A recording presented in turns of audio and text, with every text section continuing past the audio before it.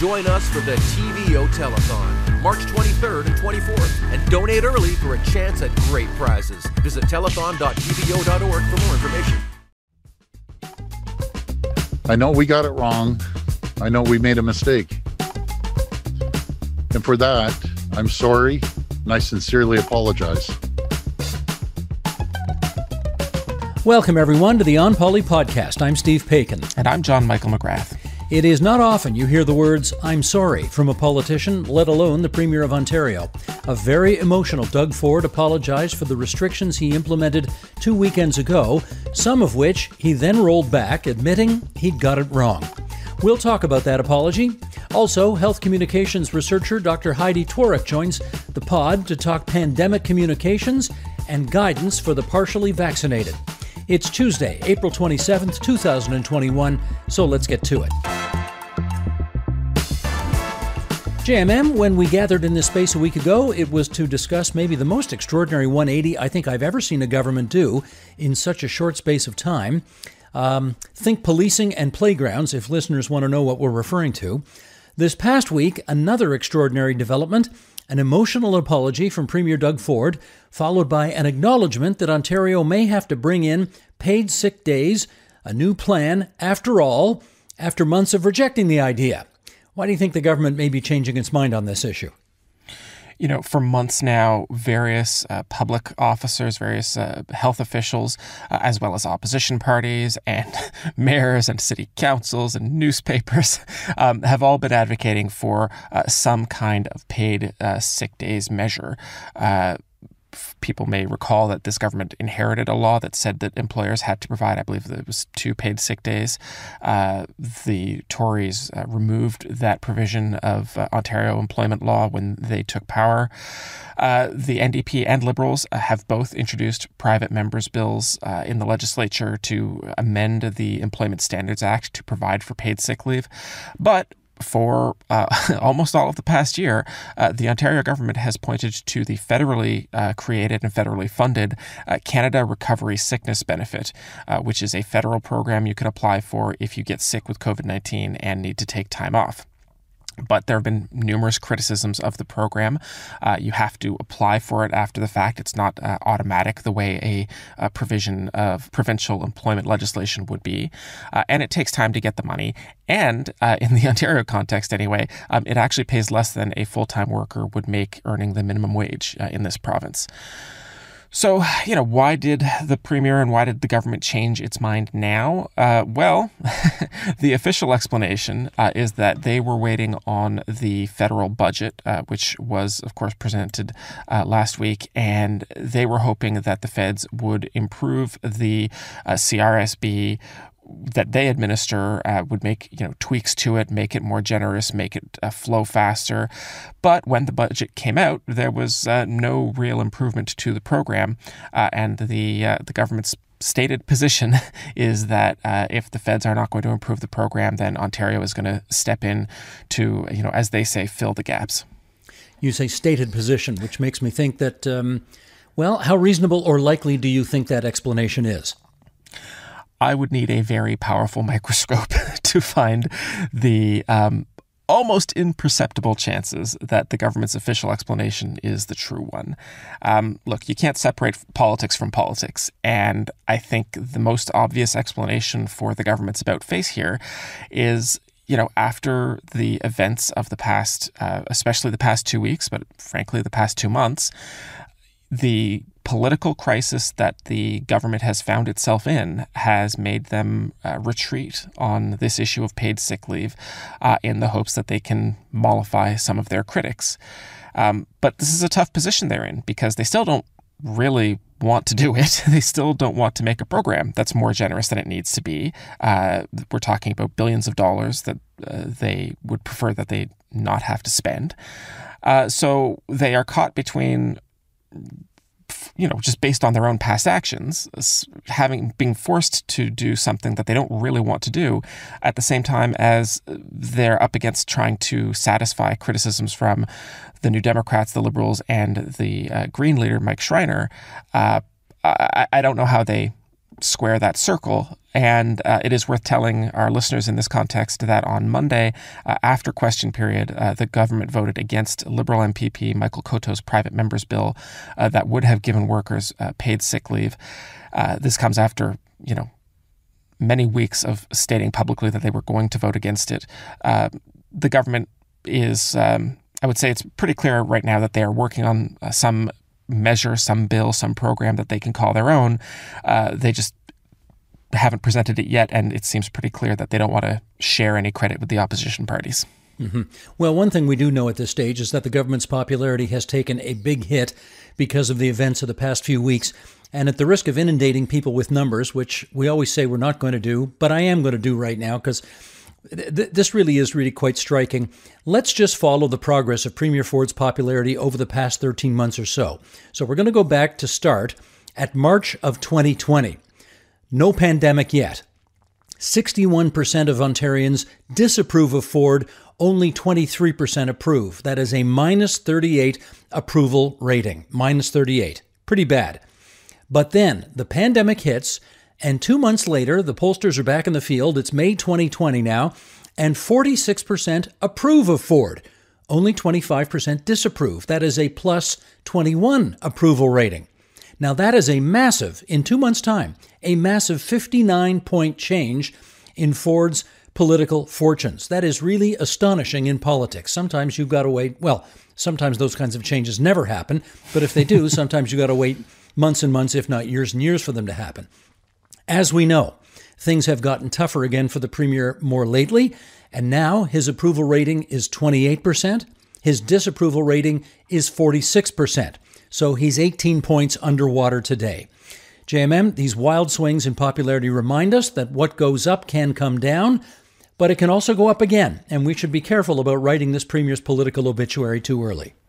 Exactly. The election is far enough away that I don't think anybody should be super confident about what these numbers are telling us.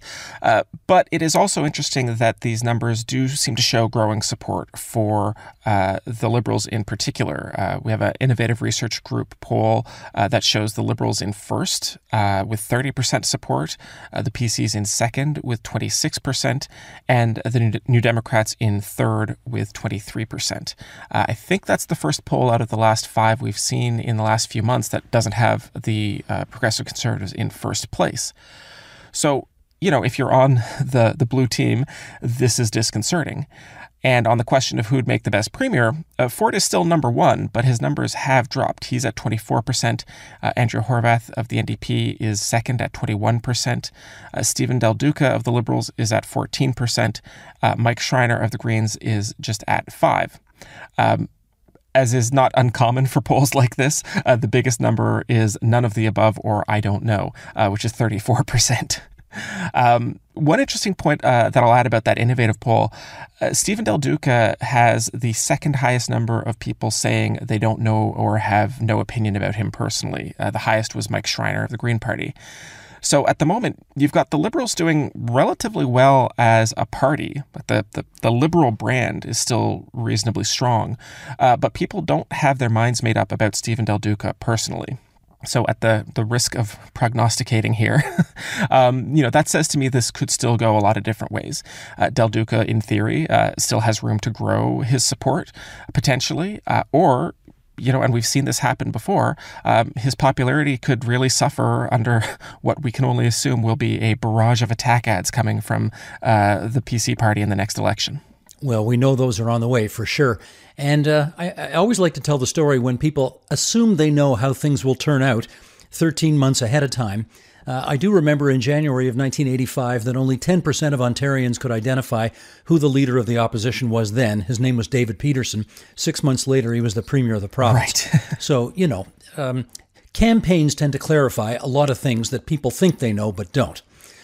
Now, let me raise one more issue before we go to the interview that you've got teed up, and that is both Doug Ford and the Quebec Premier, François Legault, signed a letter to the Prime Minister of the country asking him to further restrict international flights into Ontario and Quebec. And then, surprise, surprise, he said with his tongue firmly planted in his cheek, a few days later, the Ontario PC party sent out an e-blast pointing out how hard Ford has been trying to get Justin Trudeau to impose tougher restrictions at the borders. But the federal initiatives have, in Ford's view, just been too little too late. It's time, the e-blast says, that the federal government does its job and protects our borders. And then they ask you to sign a petition and let Doug know you support stronger measures at the borders. And it's signed, actually, Prabmeet Sarkaria, who's the MPP for Brampton South and a cabinet minister. Now, a couple of things here, JMM. Number one, we can be almost 100% sure Minister Sarkaria had nothing whatsoever to do with this, even though his signature is on it. This obviously came from Party HQ, probably the fundraising wing. And two, what do we think of this oldest play in the playbook, namely, when things are tough at Queen's Park, find some issue you can blame the feds about and try to change the channel? There's a historical record here. As recently as December, the Premier was talking about lowering the barriers for flyers coming into Pearson. He wanted to lower the 14th day self-isolation period for travelers to 10 days with the use of rapid testing. Now, obviously, I think it's fair to say that things were different in December than they are now. But my point is that the province and the feds have always been very leery about closing flights, closing air travel. There are real harms and costs that come from restricting international travel, and both levels of government until a few weeks ago were being very cautious about any additional measures. And now, all of a sudden, with the provincial government taking fire on its sort of pandemic handling generally, they have turned up the volume on this particular criticism of the federal government. So, yeah, I mean, I think the government, the Ford government, that is, bears the burden of proof here. I mean, you need to show that this isn't opportunism or deflection. There is at least some small measure of consensus here, because the feds did actually implement some restrictions on direct flights from India and Pakistan last week in response to criticism from the provinces, the official opposition in Ottawa, and wider media. So, we'll see if that goes any further. That is fair to point out, as I think it is equally fair to point out that whoever signs up and sends their emails in to sign that petition and show them how upset you are with the federal government, that in the days ahead, you're going to be receiving another email from the fundraising wing of the Provincial Progressive Conservative Party to see if, I think the language is always, give $5 if you agree with Doug, or send $10 if you agree with Doug. Anyways. I try very hard not to give my email out to anybody who I don't absolutely have to, and still the PC party has managed to find 3 separate email addresses for me. Well, okay, let's set up this next interview with this question. How would you describe the communication strategy coming out of the Premier's office these days? What's that line from Apocalypse Now? I don't see any method at all, sir. I think chaotic would be a fair description. So I wanted to talk with an expert about how Ontario might change its strategy. People who have been listening to the podcast since last September might recognize Dr. Heidi Tworek's name. She is a health communications researcher and associate professor at the University of British Columbia. And she was on the podcast last year talking about how Ontario could improve its pandemic communications. Given the events of the last few weeks, it felt like an appropriate time to have her back. So here is my interview with Dr. Heidi Tworek.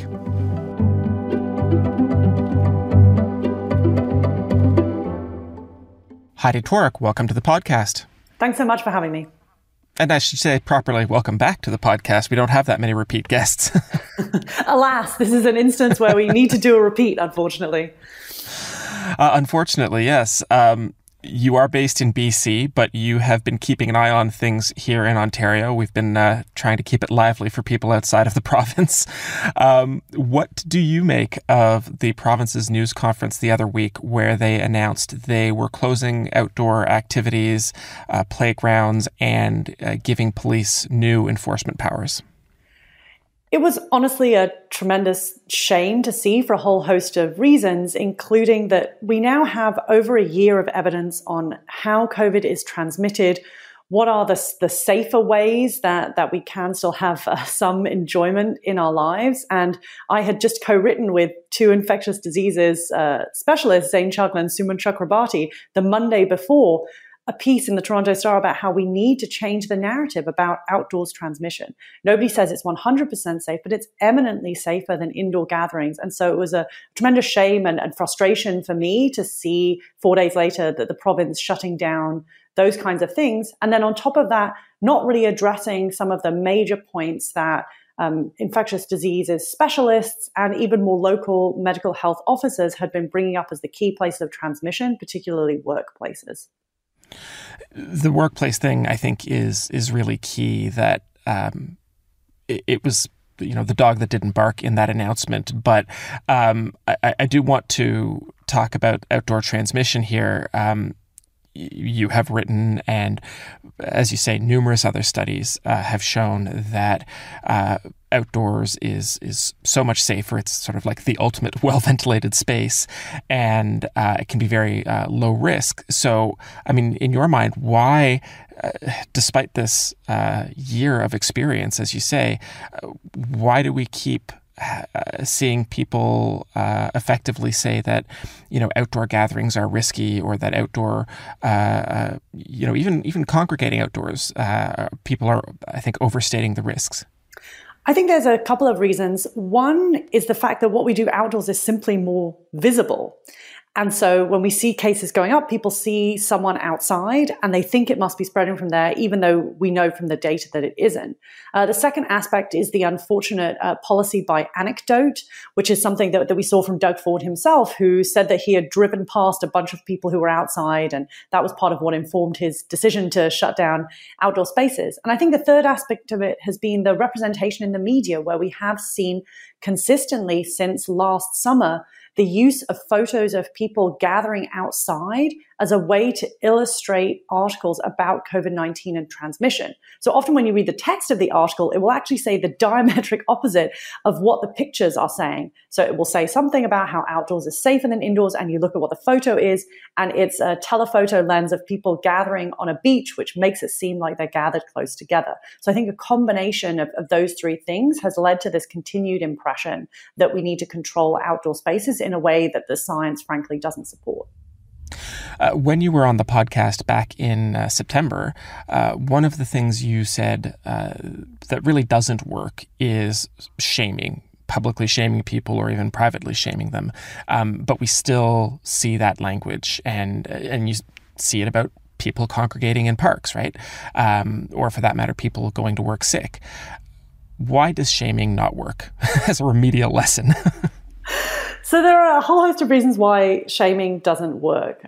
One is that it may fundamentally discourage that group of people who is being shamed from going to get tested, because they worry that if they do have COVID, then they'll be shamed for it. Secondly, it can prevent them from wanting to participate in things like contact tracing, again, because they fear being blamed in some way.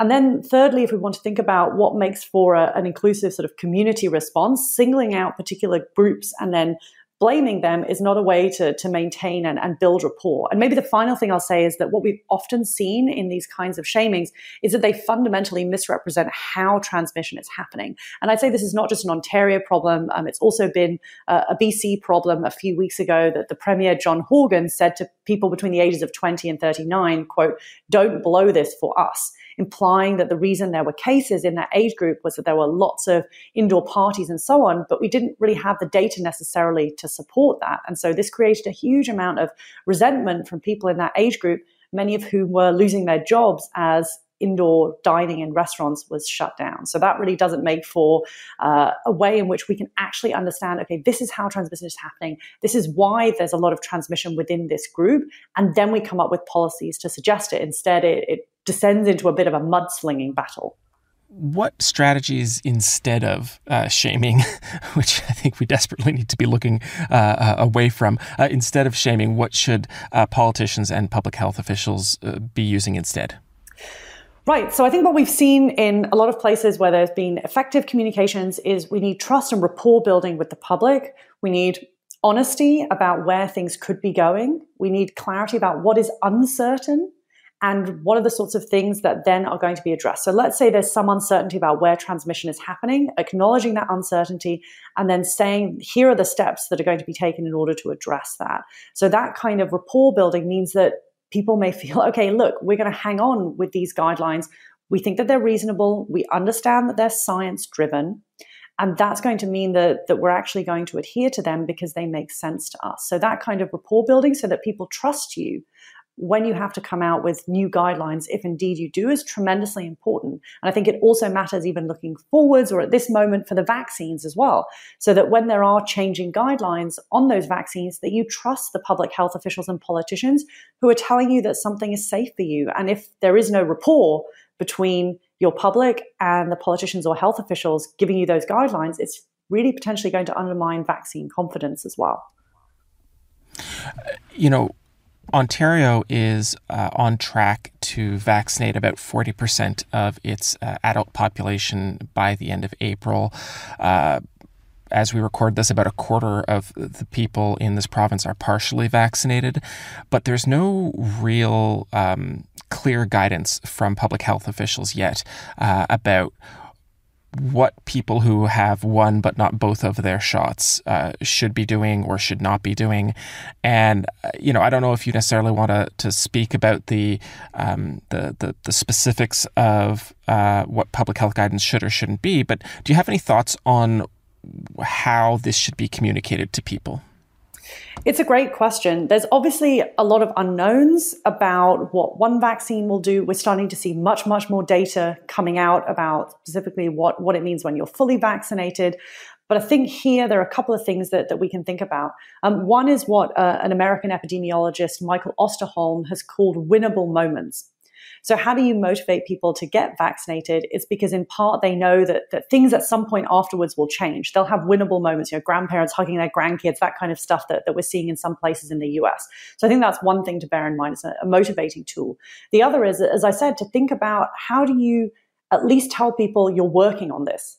Help people to understand that you may not have the answer right now, but it is something that's in the hopper that you are in fact working on and that you will come out with a plan and guidelines at a certain point in the future. I think that can also be tremendously helpful because otherwise people have a sense that they've gotten the vaccine. Of course, they're happy because they get a sense at some point restrictions are going to be lifted, but you do want some sort of short-term sense of what might change for you. And those kinds of planability guidelines, I think, has been something that has been lacking for all of us in this pandemic. I'm a human being who loves to plan, so I've just had to let go of that side of my personality, and I know that's true for a huge number of people. So anything we can do to just give people a little bit more of a sense of this is at least when we'll have guidelines, and this is when you might be able to do more things, that can just help us to I think, have a little bit less anxiety that suddenly tomorrow things are going to change again.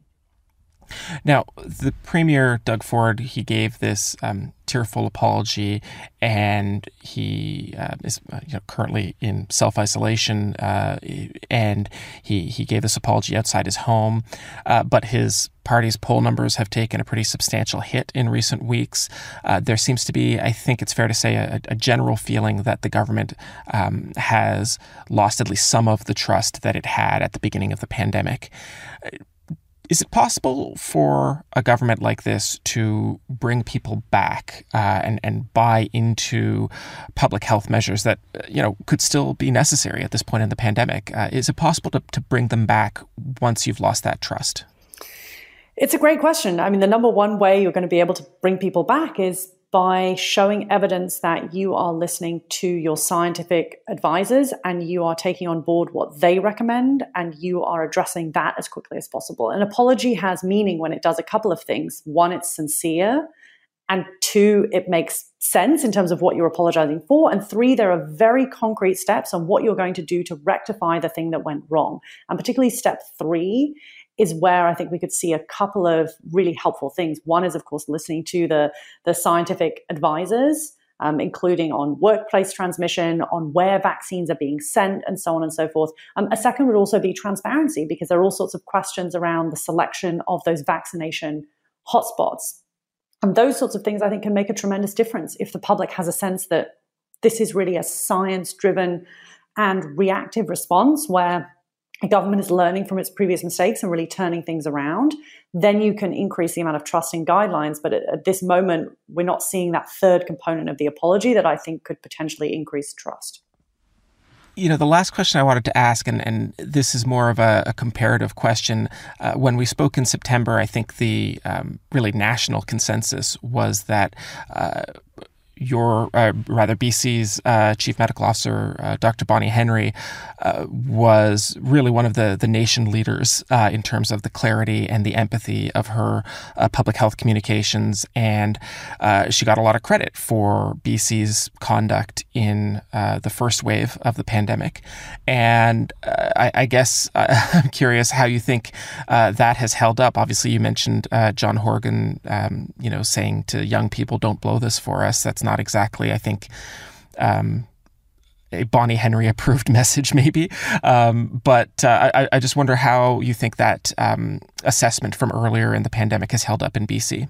I think that we've seen certainly some questions arise over that, and some of the perhaps weaknesses in the BC communications that were there from the start become more important as time went on. One of those is the question of the level of data transparency, which of course, as children went back to school, became more and more of a question. Another was the use of social media and how far this message was really meeting the whole of the province where it was at, perhaps in particular young people. And there's been more social media, but maybe not as much as one might have wanted. And then I think, of course, the second and third waves have raised questions about the rapidity of response and has created a lot of resentment around that, which is, of course, perhaps partially a political question that we may know more about as time goes on. So I think there's still a lot of respect for Bonnie Henry, but some of those questions around data transparency, reaching the entirety of the BC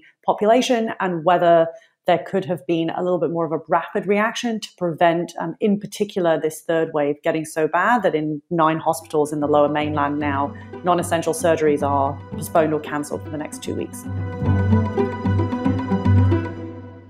That was Heidi Tworek, health communications researcher and associate professor at the University of British Columbia. Now, JMM, I know we're about to do our quotes of the week, but I thought I'd sneak one unofficial quote in here first.